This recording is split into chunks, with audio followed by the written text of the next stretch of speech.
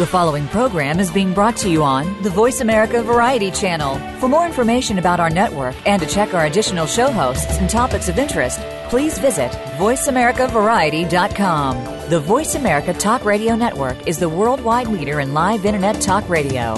Visit voiceamerica.com. The views and ideas expressed on the following program are strictly those of the host or guests and do not necessarily reflect the views and ideas held by the Voice America Talk Radio Network, its staff, and management.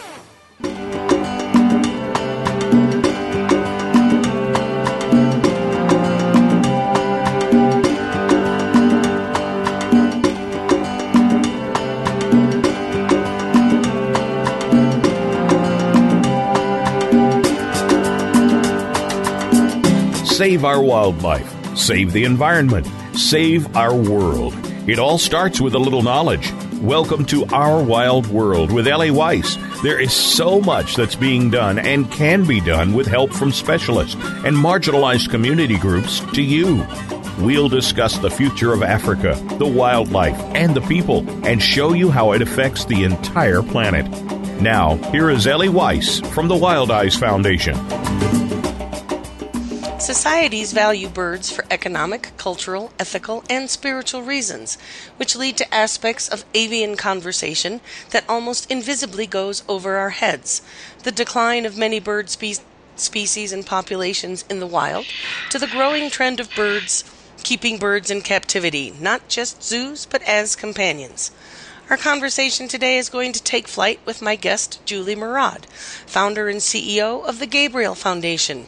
And we're going to move into the ever-growing and little-managed invisible crisis of birds, and just why there is a need for an organization like the Gabriel Foundation. Welcome, Julie. Hello, Ellie. Thank you so much for including the Gabriel Foundation today. Well, it's great to have you here. We've been talking a lot about captive wildlife and crisis and decline of wild species, but a lot of what I've learned over the past several months did not include a conversation about birds. So I figured there was no better person to talk to than you. So for a moment, I'd like to point our listeners to a previous episode here on Our Wild World titled Feathered and Free with Julie, and it focuses on her background, the Gabriel Foundation, and about companion parrots in general. But today, we're going to talk about the growing mainstream awareness and news about captive wildlife, and that there's little on the topic of birds in captivity, particularly those we keep as companions, and the growing need for a higher level of public awareness, education, and standards. And that is what the Gabriel Foundation is focused on. So let's jump right in. We have a lot to cover today. Why are birds so desired as companions? Good question, and I think there are a multitude of answers depending on the culture and the country that one is in. But in the United States, parrots has been kept as companions for a variety of reasons and cherished for that. Number one, it was a socioeconomic high point to be able to provide for and have a parrot. Parrots were considered exotic, foreign, and oftentimes the people that had them were eccentric. Just think about Teddy Roosevelt on his trips to Brazil and coming back with the first hyacinth macaw that ever was in the United States. Its name was Eli, and it lived in the White House.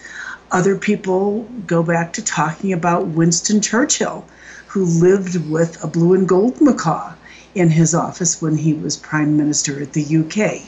I think that they're beautiful, they're captivating, they fly, their colors are gorgeous. They're not mammals, they're birds. And all that entails is really part of the allure that they hold for our contemporary society. That's a really good word, allure. And I think what follows that is the illusion that we're taking care of these species and these winged creatures and that we can care for them. This isn't a being that's meant to fly, to be free, and here we are putting them in cages. So tell us a little bit more about in the U.S. We can get into other countries because I know you work globally. The Gabriel Foundation does, and that you're an expert speaker on the issue of and topics of caring for birds in captivity. But tell us a little more of well, there is the family of parrots, but that's everything from the little parakeet that we immediately picture in the cage in some kid's bedroom with newspaper on the floor and a bag of bird seed, to the needs of the largest birds, the macaws. There's a wide range there. There are currently 353 different species of parrots and cockatoos. And that really puts it in perspective. You think about all the different dog breeds that there's really only one species of domesticated dog. If we look at the issue in terms of cats, domestic cats, we have a variety, a proliferation of new breeds all the time with cats and with dogs, but there's really only one cat species.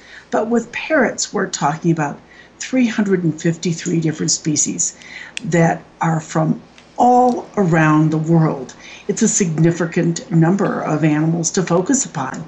And when you think that there are probably 10,000 or so different bird species worldwide, and 353 of those are parrots. And then we take a look at the different subspecies, we take a look at the hybrids, we take a look at the color mutations. We're factoring in a very complex number of animals that are often sought as companion animals or prestige because they're wild and they're rare. So, okay, that's an astonishing set of facts right there. So what it immediately brings to mind is, okay, we've got 353 species, you said, that come from various places around the world, all different habitats, all different environments.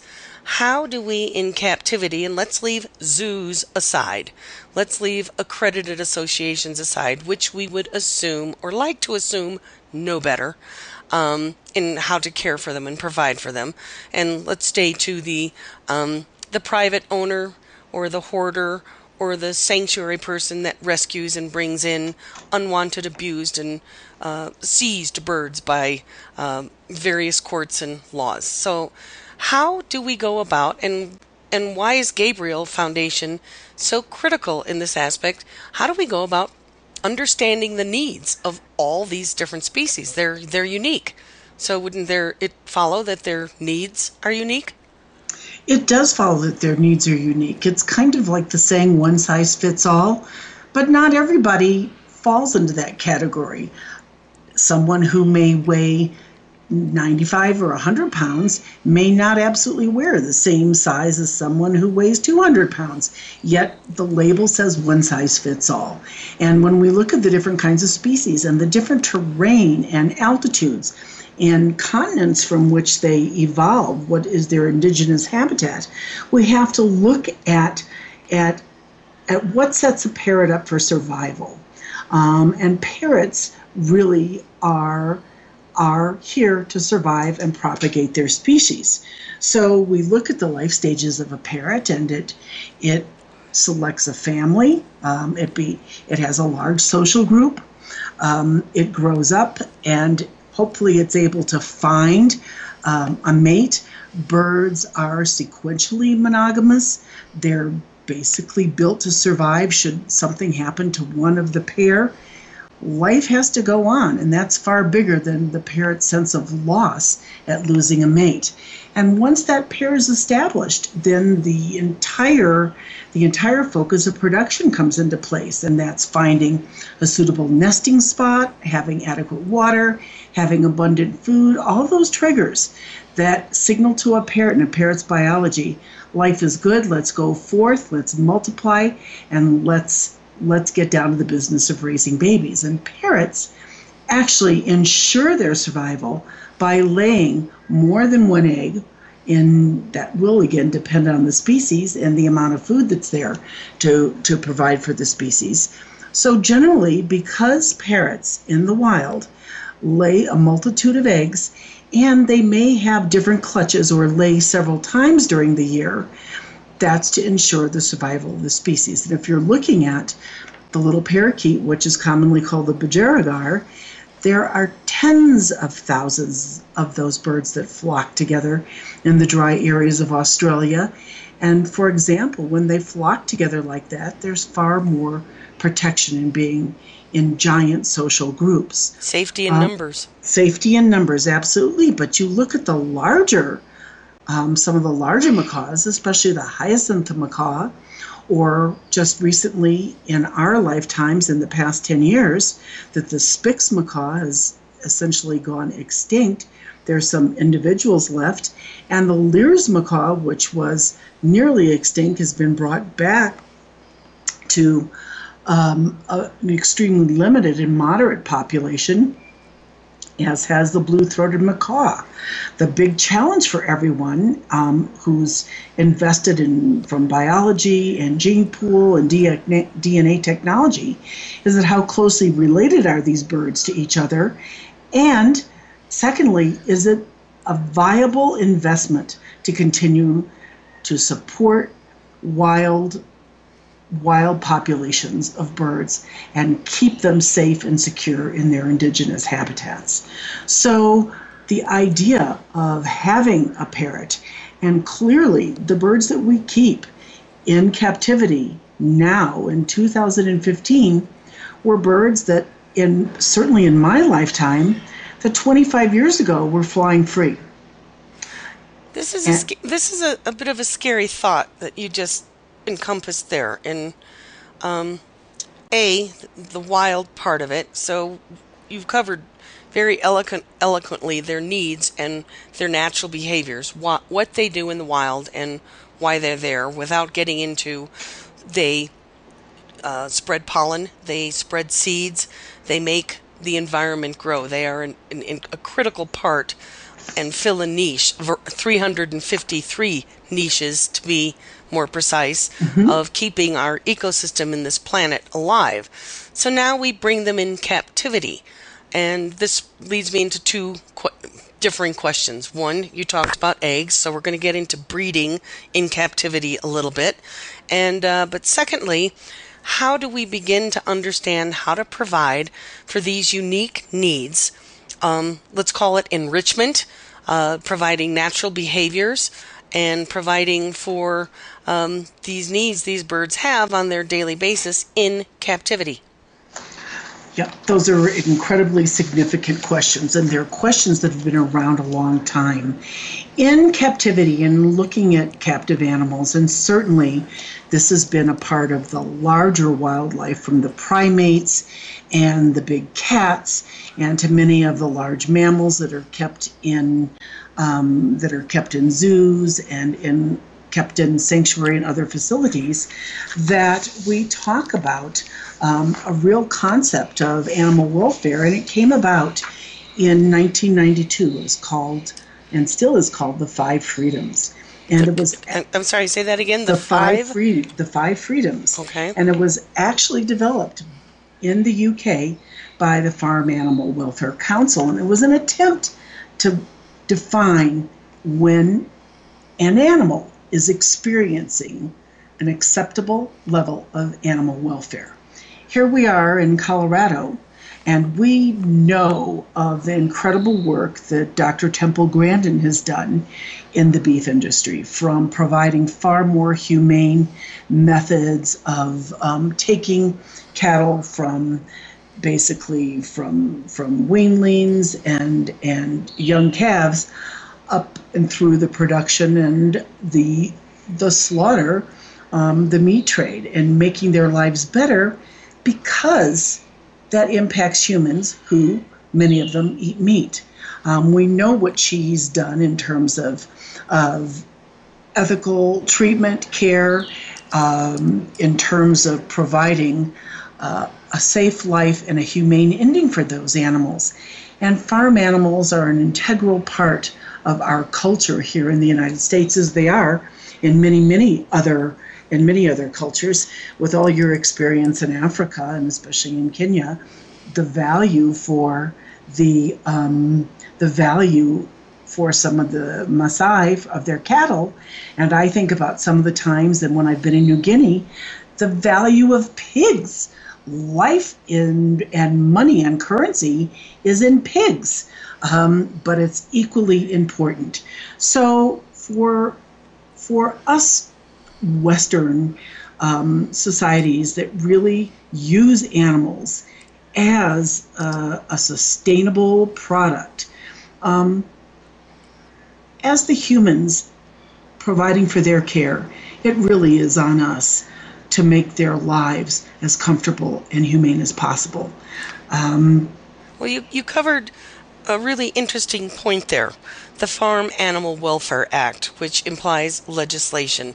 And you covered Temple Grandin, who I've talked about before, and our consideration of cradle to grave.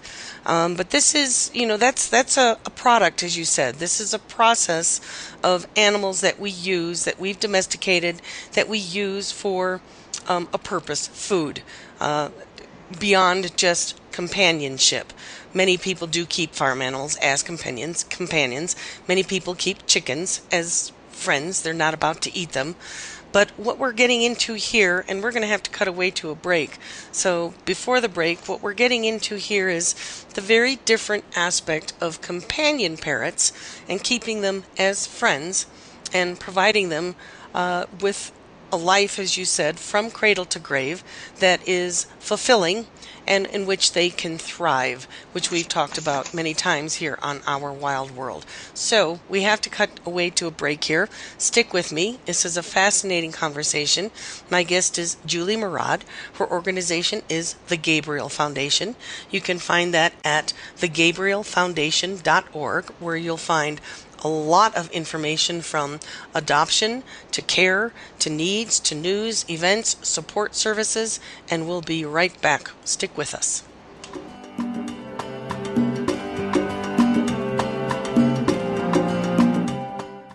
Wildlife. No wild, no life. Big, scary, beautiful. Predators are in danger. Without them, our rivers dry up. Our forests don't grow. Our communities go hungry. Our biodiversity crumbles. Wildlife drives our planet's ecosystems. The Wild Effect. It's in our hands. Ellie founded Wild Eyes Foundation because she loves Africa and to remind us that there are more harmonious and less destructive ways to live on our planet. She does this so we may be able to look inside ourselves and understand the deeper partnerships that connect us all, and to take responsibility for our lives and our Earth. Africa is one of our last remaining wild places and the origins of humanity. It is irreplaceable. Africa is at a crossroads, on the brink of possibilities. We can choose to let its wildlife be lost forever, or we can help save it. In Africa, it is still possible to make a difference. Visit us at www.wildeyes.org to learn how you can make a difference. We only have one Earth. If we don't care, who will? WILDIZE.org. It's time to take a new look at some of life's changing moments. It's time to listen to an expert who has been there and can provide insight through experience, studies, and enlightening guests. Tune in to Illuminating Now, Lindsay's Life Secrets. Host Lindsay Levinson takes a look at relationships, parenting, health and wellness, divorce, depression, sexuality, philanthropy, and mental health. You'll look at everything you know in a different way. Illuminating Now, Lindsay's Life Secrets airs Wednesdays at noon Pacific, 3 p.m. Eastern on Voice America Variety. In the spirit of Have Couch Will Travel, Dr. Carol Lieberman creates a haven of sanity in an increasingly insane world. Each day we are bombarded with news of events that have never crossed our wildest nightmares. Society is spiraling out of control and everyone is reeling from it. But now there's an answer. The best way to keep sane in this insane world is to tune in to Dr. Carol's Couch on Voice America. Dr. Carol, a certified media psychiatrist, will broadcast live from her Beverly Hills office every Tuesday at 1 p.m. Pacific Time. Call or log in and get help with whatever is sending you reeling, whenever you need a soothing voice to calm and advise you. That's Dr. Carol's Couch every Tuesday at 1 p.m. Pacific Time, here on America's Voice, voiceamerica.com.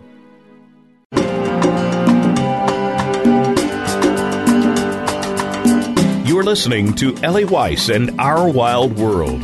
We want to hear from you. Call into the program at 1-866-472-5788. That's 1-866-472-5788. If you'd rather send us an email, please send it to wildeyes@wildeyes.org. That's WILDIZE @WILDIZE.org. Now, back to our wild world. And welcome back. This is Ellie Weiss and Our Wild World with my guest, Julie Murad of the Gabriel Foundation. So we sort of left off with explaining these beautiful creatures, earthlings, non-human beings, and their welfare, and that it is up to us, if we're going to keep them in captivity, to provide for their welfare. We're not going to segue into rights in this particular episode, but animal welfare so far has been defined as, for animals in captivity, is if we're going to keep them in captivity, then we must be able to provide for them so that they thrive and participate in their natural behaviors. How do you provide awareness about parrot welfare?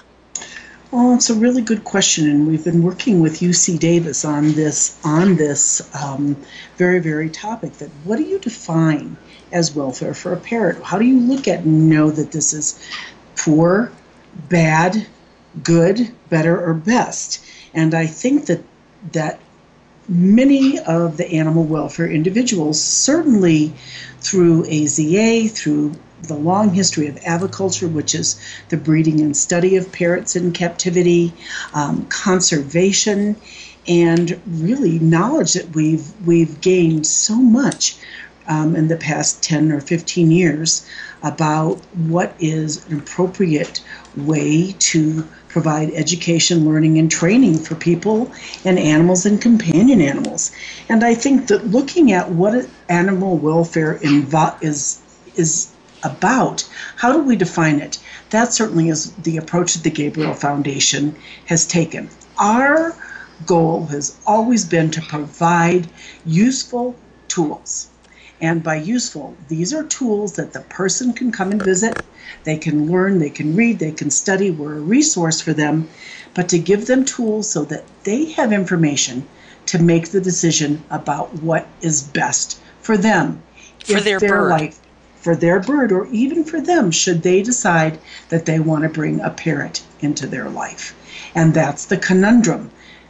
Because we see what's happening in the wild, that over 1/3 of parrot species, so that's 120, close to 120 parrot species are endangered.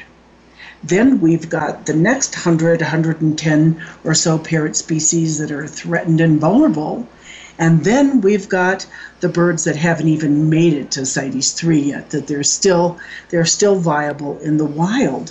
So when we look at that and we look at captivity, because now, and really interestingly enough, at the same time that the 5 freedoms were developed, 1992 was a really, really big year in the United States.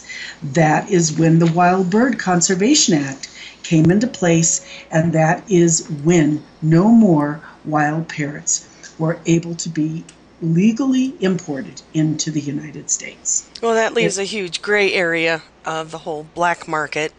Yes. And wildlife trade and traffic, which we've covered a lot, and I just want to point out that it does include birds. They are still illegally caught and trapped. They right? are. Yes, not necessarily sold here in the United States. So let's get into that a little bit. Let's move into legislation. I'm sorry if we just have so much information to cover. Reading through your website and your mission statement and some of the tools that you do provide, you talk about, and this was a new fact for me, there is so much legislation between CITES, trade, U.S. Fish and Wildlife, the Lacey Act, importing and not importing wild-caught birds, but there is no overall legislation or act or protections for birds. No, there are not. Now, Fish and Wildlife has been working on a program for at least 10 to 15 years. And that program is working to develop laws and enforceable laws by which certain species of parrots, including macaws or cockatoos, are no longer able to be even bred or kept in the United States unless someone has a specific permit for them.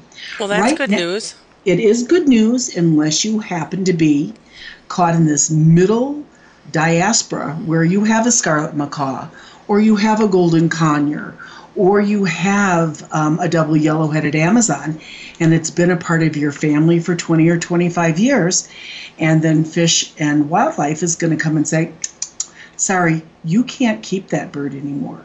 You don't have a permit for it. It sounds a little like the conundrum that's been created by U.S. Fish and Wildlife. 10 to 15 years is an incredibly long time to be able to come up with something about the ivory, and finally putting the ban on sale of ivory in the United States.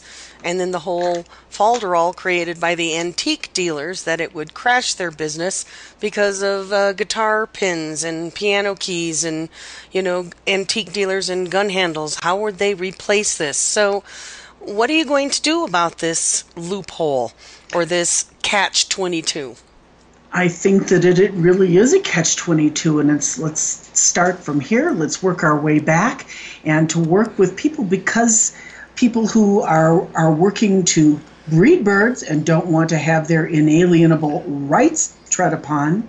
But then we've got the other complete flip side, where oftentimes birds end up in the most horrific, deplorable, inhumane situations that one could pretty much ever find. This is an enormous gap, and I don't know really that federal legislation is going to make the difference. Because when, for example, in the early 70s, when there was an enormous outbreak of Newcastle's disease, which is a highly contagious, virulent disease that will wipe out chicken farms and poultry breeders. There's a lot of lobbyists that are out there for the poultry industry. But when Newcastle's came on, one of the things that actually happened was that that USDA officials went to private individuals' residences, to their breeding facilities, wherever they could, and went in and probably at that time spread more disease and more harm than they were actually curing, and took people's parrots from them, no matter what the circumstances, and basically euthanized them on the spot. People didn't have a right to stand up and even to protect their animals, which are actually considered property in this country. This is a big conundrum here. So it seems that there is a need for some sort of overall, standard guideline. Now, whether it's federal or national or international law, sounds like we're getting to a point that at least we can no longer take from the wild and bring into captivity, or take eggs from the wild and bring them into captivity. So where does this branch off to you've just brought up so many, I want to use the word outrageous, thoughts that I don't think occurs to the average person in this catch-22. So how does Gabriel Foundation, and how do your expertise, you've been doing this for 30 years, yes. 30 years personally, 20 is the Gabriel Foundation. How do you work with these agencies, USDA, U.S. Fish and Wildlife, captive breeders, zoos, you name it, individual owners? How do you work with filling in this gray area or defining this gray area? Well, I think the most simple answer is one bird at a time, because parrot shelters, parrot rescues, or parrot welfare organizations are not required to be federally licensed. And in fact, in many states in the U.S., they're not even required to be licensed at all. Colorado happens to have a program under the Department of Ag that's called the Pet Animal Care Facilities Act, PACFA. And that particular branch of the Department of Ag actually has come up with regulations, not laws. They're not enforceable. A person can be fined, but these particular regulations and infringement of them do not result in any kind of criminal prosecution. Basically, the person loses a license and their ability to house these birds. But at least in Colorado, the Pet Animal Care Facilities Act with birds has regulations, and this is newly adopted, the newest regulations. The Gabriel Foundation was a part of the Sunset Review Committee for the Pet Animal Care Facilities Act and participated for over 2 years in developing more realistic regulations regarding far better health and safety definitions, and in fact going back using the 5 freedoms to define what's appropriate or what's inappropriate parrot care, but also setting up these regulations so that when someone goes into that pet store or goes into that breeder facility or goes into that bird daycare or goes into the animal shelter, that they've got something to look at that's tangible and say, I see 25 parrots of medium size crowded into a cage that looks like that should only hold 2 or 3. What can I do? So it's actually empowering the citizen or the individual to stand up, to take accountability, and to make that difference. So by collaborating with that particular legislative piece of that particular legislative group and developing regulations, people now have a tool to look like, oh, this is where it should be. Oh, this is a size that's acceptable. Oh, parrots don't have to have food in front of them 24/7, but water is crucial. So again, that's one other tool that people have to be able to use. So that's important. But federally, there is nothing that's out there that works for parrots. And the conundrum has been that aviculture has been around in the United States for a very long time. Most of what we know regarding parrots now, in terms of nutrition and veterinary medicine, and even some of the types of enclosure, has really been an adjunct that's kind of come off of the whole poultry industry. And I'm not saying in any way, shape, or form that parrots are related to poultry. They're birds, and that's about it completely. But some of the things that we know in terms of housing and enrichment have come from the poultry industry. And with parrots in captivity, learning about diet, learning about medicine, learning about enrichment, learning about flight, learning about the effects of vitamin D and how is vitamin A used, all these things that are really essential to a parrot to have a quality of life, those are things that they actually have in the wild that we don't even think about. But when we remove a bird from that environment, and as you said in our first segment, stick that animal that's meant to be free and fly into a cage, we take away the essential qualities of the biology that the bird was designed for. So how do you fix that? How do you supplement that? Well, I'd say one answer that comes immediately to mind is the motto or the saying that you have for Gabriel Foundation. And if I may, I'd like to read it. Many Sure. have forgotten this truth, but you must not forget it. You remain responsible forever for what you have tamed. And that was by Antoine de Saint-Exupéry, yes. Thank you. I could not pronounce that. I couldn't read it, actually. It was too small. So you've brought up an important point. How much we know, how long we've been keeping birds in captivity, aviculture, how little we've known over so many years, how much information we're gaining in the last decade, and how difficult it is to implement compliance and to implement education and awareness. So I think we could talk about this forever, and the loopholes, the catch-22s, and the cascade of consequences of not having any guidelines, regulations, permitting processes in place. But let's take it we've got about a minute left for this section. Let's go into what we can do for birds in captivity, those that we are keeping as companions. And by companion, it means someone you want to care for. So what are some of the psychological, we know what the psychological and environmental needs of birds are in the wild. How do you replicate that in captivity? There are several ways to replicate it in captivity, and I think that number one, we've got to look at what are the essential needs for that particular species. And a budgie is not a macaw, is not a cockatoo. So let's break it down and take a look at it. And that is the critical value of conservation. That when we look at the historic studies of parrots in the wild, and some of these go back to the early 1700s, we've got an enormous amount of resources at our fingertips about diet, about habitat, about socialization, about species locations, and number one, we could track it. But number two, we can build upon that. We can build upon that knowledge. We've got another phenomenal resource in the Association of Avian Veterinarians, which is a veterinary medical group that's been around now for 30 years. And becoming a specialist in avian medicine is something that has developed over the past 25 to 30 years.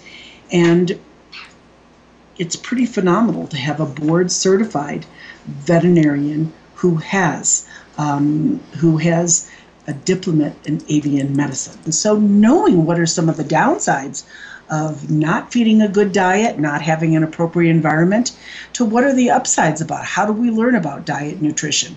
And that, again, is every year, every time, the days, the conferences, all the rich information that gets put together worldwide. And in fact, the Association of Avian Veterinarians also has an international conference every other year. I'm sorry, we're going to have to cut away to a break. In the end, there are resources available, so stick with us. My guest is Julie Murad, and we'll be right back and pick up this amazing conversation of what you, the companion parrot owner, can do for your bird.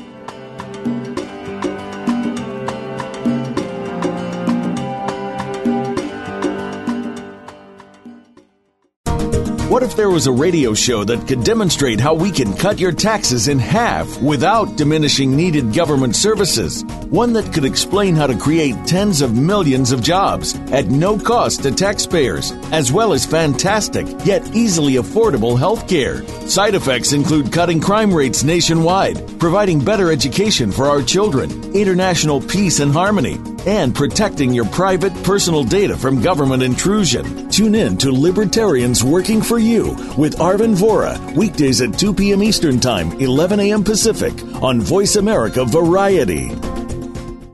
Wildlife. No wild, no life. Big, scary, beautiful. Predators are in danger. Without them, our rivers dry up. Our forests don't grow. Our communities go hungry.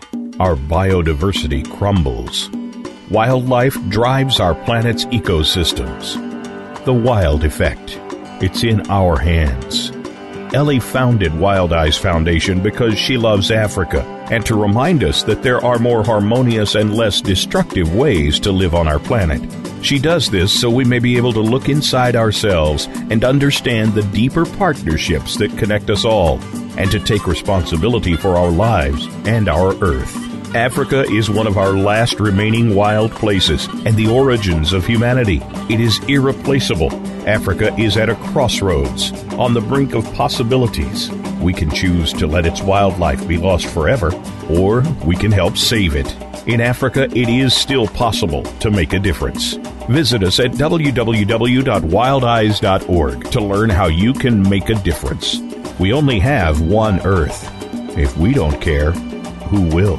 WILDIZE.org. The world we live in has become a crazy place. Poverty is at an all-time high in the wealthiest nation on earth. We keep calling on government to save us with new programs. And now, We have more people using food stamps than any time in our history. This problem continues to get worse. The answer to poverty is in our homes, churches, and communities, and through our children. Get the answers from The Mickey Ellison Show, Wednesdays at 8 a.m. Pacific Time, 11 a.m. Eastern, on Voice America Variety. Do you want to know what's really going on these days? Well, Capital Thinking takes you inside the worlds of policy, politics, law, and business. What happens in Washington, on Wall Street, and in our nation's legal system impacts your business every day. We're taking you on a behind-the-scenes tour of all of it. Each week, we bring you unfiltered conversation with a variety of influential policymakers, lawyers, and business leaders. I'm Kevin O'Neill, and I'm your host as Capital Thinking tours the halls of power. Join me for Capital Thinking on the Voice America Business Network each Thursday at noon Eastern and 9 a.m. Pacific Time.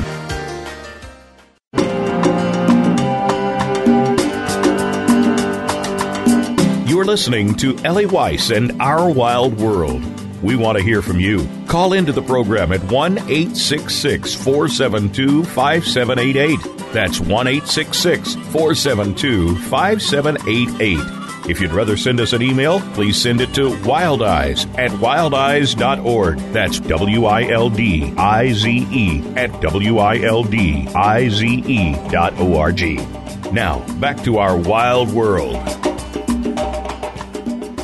Welcome back. This is Our Wild World with my guest, Julie Murad, and we are talking birds and birds in the wild, and more specifically, captive birds.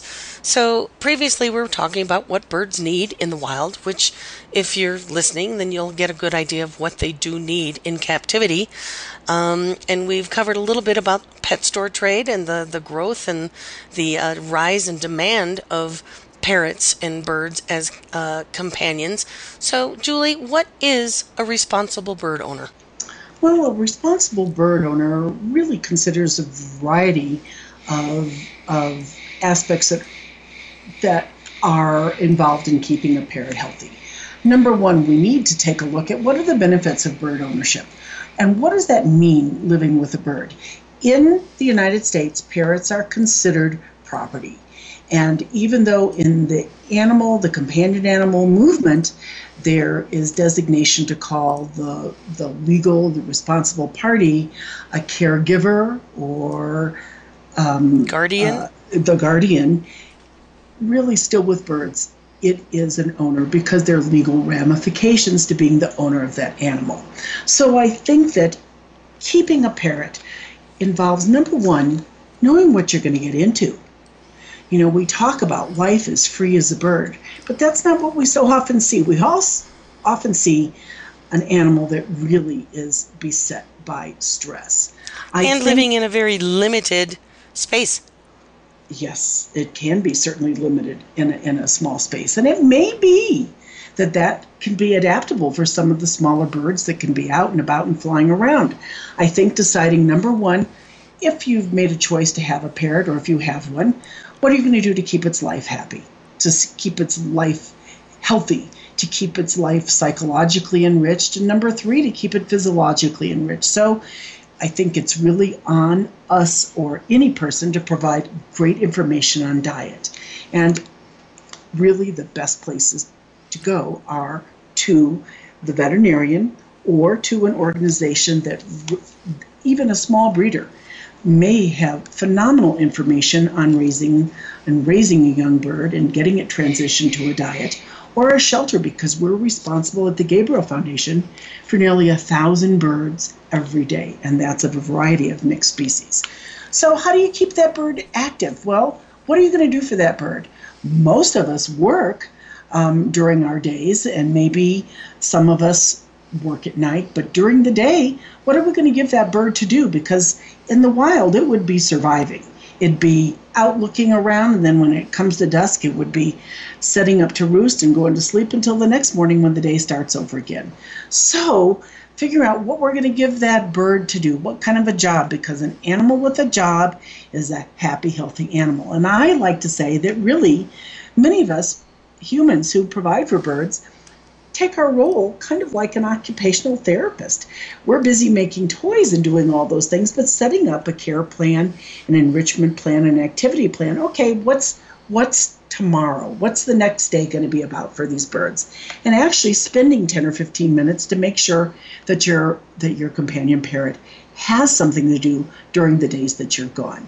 And then it sounds like you're saying, so it doesn't get bored, setting the same toy out all the time, setting the same pattern all the time is not necessarily giving it the care it needs, because as you said, it would be busy going about life, and days change all the time in the wild. So and relationships change too. Yeah. So as a companion caregiver, I think that it's really important. The Gabriel Foundation certainly focuses on this. Probably 75% of our adoption process is how does a person keep their bird social? How does that person keep the bird introduced to new people? How does the bird's world stay expansive instead of staying narrow and limited, and the bird in a cage in a living room and sitting there for 50 years? This takes planning, so that really what precedes all of this is being prepared and going to a resource that gives you interest or information about what it's going to look like to keep a bird. And that's where shelters are phenomenal. And this sounds like a really critical point, because on the downside of keeping a large bird, one that requires larger space, that weighs several pounds, is they can be very destructive and they can be very loud. So in planning for bird care and thinking of taking on a bird as a companion, there are those concepts and priorities to think about. What the habitat that you're going to provide for this bird has to have. And that's a great part of the adoption process for us. If you live in a condo and you've got neighbors pretty close by, chances are having a Moluccan cockatoo isn't going to be a great choice for you.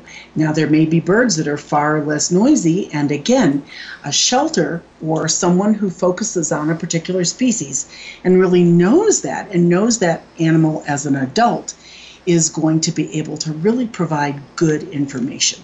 And animals really are a product of their environment.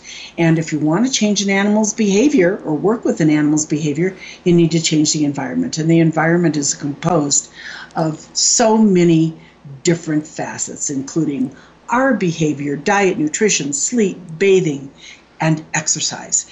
And one of the things that we have really come to see in the past 10 years, that in regard to companion parrots, that the majority of birds that are now kept as pets have severe hypocalcemia. And in fact, they have very, very soft bones.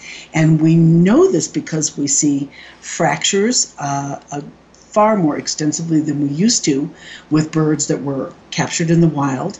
And we see birds that never really have a chance to spend their time climbing and foraging and flying and figuring out how to get from one place to the other, because they oftentimes don't have those other amenities. So, for example, when someone comes in to adopt from us, we talk about play areas, we talk about outdoor aviaries, we talk about time walking around on the floor, we talk about climbing time, we talk about bath time, feeding time, and how do you work with a bird's behavior.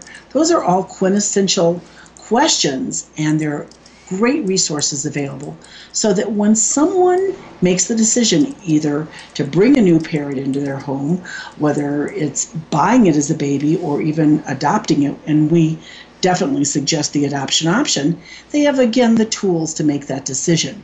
So working with an adult animal, you've got to be in there and figure out that your behavior is going to have that animal either trust you more or trust you less. And when you learn as a person a little bit more about a bird's behavior, you're able to have that knowledge. Birds don't just bite for no reason. Birds don't scream for no reason. Birds don't fly at someone and go after them for no reason. These are behaviors that are learned. So when birds come to the Gabriel Foundation, they don't necessarily have all those outside factors putting focus and stress on them, and birds are able to really let down and be able to be a bird. They're able to observe other birds. They're able to have companions of the same species or near the same species. So they get to learn how to be a bird. They do, yes, absolutely. Which is important for any pet, whether it be a cat or a dog. You mentioned socialization, that the animal in question, the creature in question, understands who it is. It's not a human being. It's not a human being, and it's never going to be a human being. It may do some of the things that us humans do, and with birds, people are fascinated by the bird's ability to talk. And, the questions that we get, aren't they loud? They make a big mess. Are they expensive, and do they talk? And our answer is, yeah, they do talk. They speak whatever species they are perfectly, but do they want to just speak in English or Japanese or in French or in Spanish? And the bird will speak. It'll replicate the sound that it hears all the time, depending on the language. And birds are phenomenally social, which is why throughout history, for 2,500 plus years, they've been eagerly sought after as pets. And in fact, the first pets were brought back from Asia, from India, Pakistan, that area, by Alexander the Great when he went back to Rome. That's 2,500 plus years ago, give or take, when an Alexandrine parakeet was worth dozens and dozens of slaves. You mentioned an important thing, shelters and sanctuaries, the important role they do play for the prospective bird owner. Let's say you're in some way rural area that has a vet that's never encountered a pet bird or doesn't have the resources. How do you know which shelter and which vets? How do you find out where to take your bird and that you're getting good information and that it's coming from a reputable sanctuary or a reputable breeder? Well, that's another really series of good questions. And I think the internet in that regard gives us a lot of information. I think if you're a person vested in getting a bird, it's really important to take a few factors into consideration. So that if I tell you, there are a variety of aspects to living with a parrot, take a look at our adoption application, and Gabriel Foundation has our adoption application on the website, and that it's a process. You just don't come in and get a bird and that's it. There's an educational component to adopting a bird from us. And when the prospective adopter sees that information, they go, I really learned something. I didn't understand that. Some of it is experiential and some of it's accidental, but going to the zoo, using the internet for a great resource. And if you don't necessarily know a veterinarian that has a special interest or is diplomated in avian medicine, then go by all means to the Association of Avian Veterinarians. Fortunately, the Gabriel Foundation has worked with that particular organization since 1997, and we've been an integral part of many, many veterinary programs, so organizations know us. But it really is incumbent on anyone deciding to make this lifetime commitment to do their homework and not just go on this emotional roller coaster saying, I love that bird, or that bird's in a horrific situation. I got to get it out of there. I got to rescue it. I got to bring it home. And that is one of the challenges that animal sheltering also faces. It's not enough to just love an animal. It's not enough. We have to figure out what love looks like. So if you bring that animal in because you love it and you want to provide for it and you want to save it, what's that filter? Then when do you turn from that animal lover to the hoarder who can't say no? That's an important point, and I've said that a lot in terms of my work. Loving animals is one thing, and it's all well and good, but in the end, it's not enough. And you have to be responsible, and that's what we've talked about today. There is a certain amount of due diligence that the prospective pet owner, bird companion, caregiver needs to learn. It's a must. It's not an if. It's not an oh maybe. It's a must. And that hopefully what today has shown that there are resources out there. So once again, please visit thegabrielfoundation.org. I definitely suggest our listeners read over the adoption form because there's points in there that you may never have considered. What does it take to care for these birds? How can people help? People can help certainly by going to our website and taking a look at the kind of work we do. Our emergency placement partners include the Humane Society, the HSUS, ASPCA, shelters throughout Colorado and actually nationally. But we have a finite facility. And even if we had the biggest facility in the world, it still wouldn't be enough to house them. And how would we be able to give those animals the kind of care and attention? So I think that if people want to really take a look at helping, become a virtual sponsor. You don't have to bring a bird into your home to be able to help it. It costs us about, at very minimum, without any bells and whistles, about $3.50 a day to provide for every bird on site. I think that investing in the future of animals is an incredibly important one, and if your listeners have a parrot or they have a flock or they have birds, think about what they're going to do for their bird when they are either unable or no longer there to provide for their bird. Some of our eldest birds that are with us in the Gabriel Foundation are in their 70s, and that's documented in their 70s. I've known 2 birds that have lived to well over 100 years of age. That's a really long time to be in someone's care. And for the Gabriel Foundation, we guesstimate, just using for calculation purposes, that most large birds will be with us till they're at least 45 years of age. We've got lots of species differences. We've got age variances for particular birds. But generally, if your listeners, if anyone there has a bird, set up some kind of care program and plan for that bird. There's nothing worse than to have the family break apart and the animals lose their home. Oftentimes they're put up for auction, they're a bank seizure, they will be confiscated by animal control. And when you're alive, it's the only time you have a little control over where those animals go and end up when you're no longer able physically to provide for them. This has been an amazing conversation, and I wish we could go on, but we are out of time. So in the end, what we need to understand, and I hope our listeners took away today, is that when you are considering adopting a bird, you are bringing in a very long-lived companion, and it's best to find out as much as you can, and there are resources available. So Julie, thank you so much. My guest, Julie Murad, the Gabriel Foundation, thegabrielfoundation.org. Thank you so much for the opportunity to talk to your listeners and to spread the word. And listeners can like us on Facebook, too. We've got a lot of great information. There are a lot of happy stories out there, too. Absolutely. So thank you, Ellie, Absolutely. so much.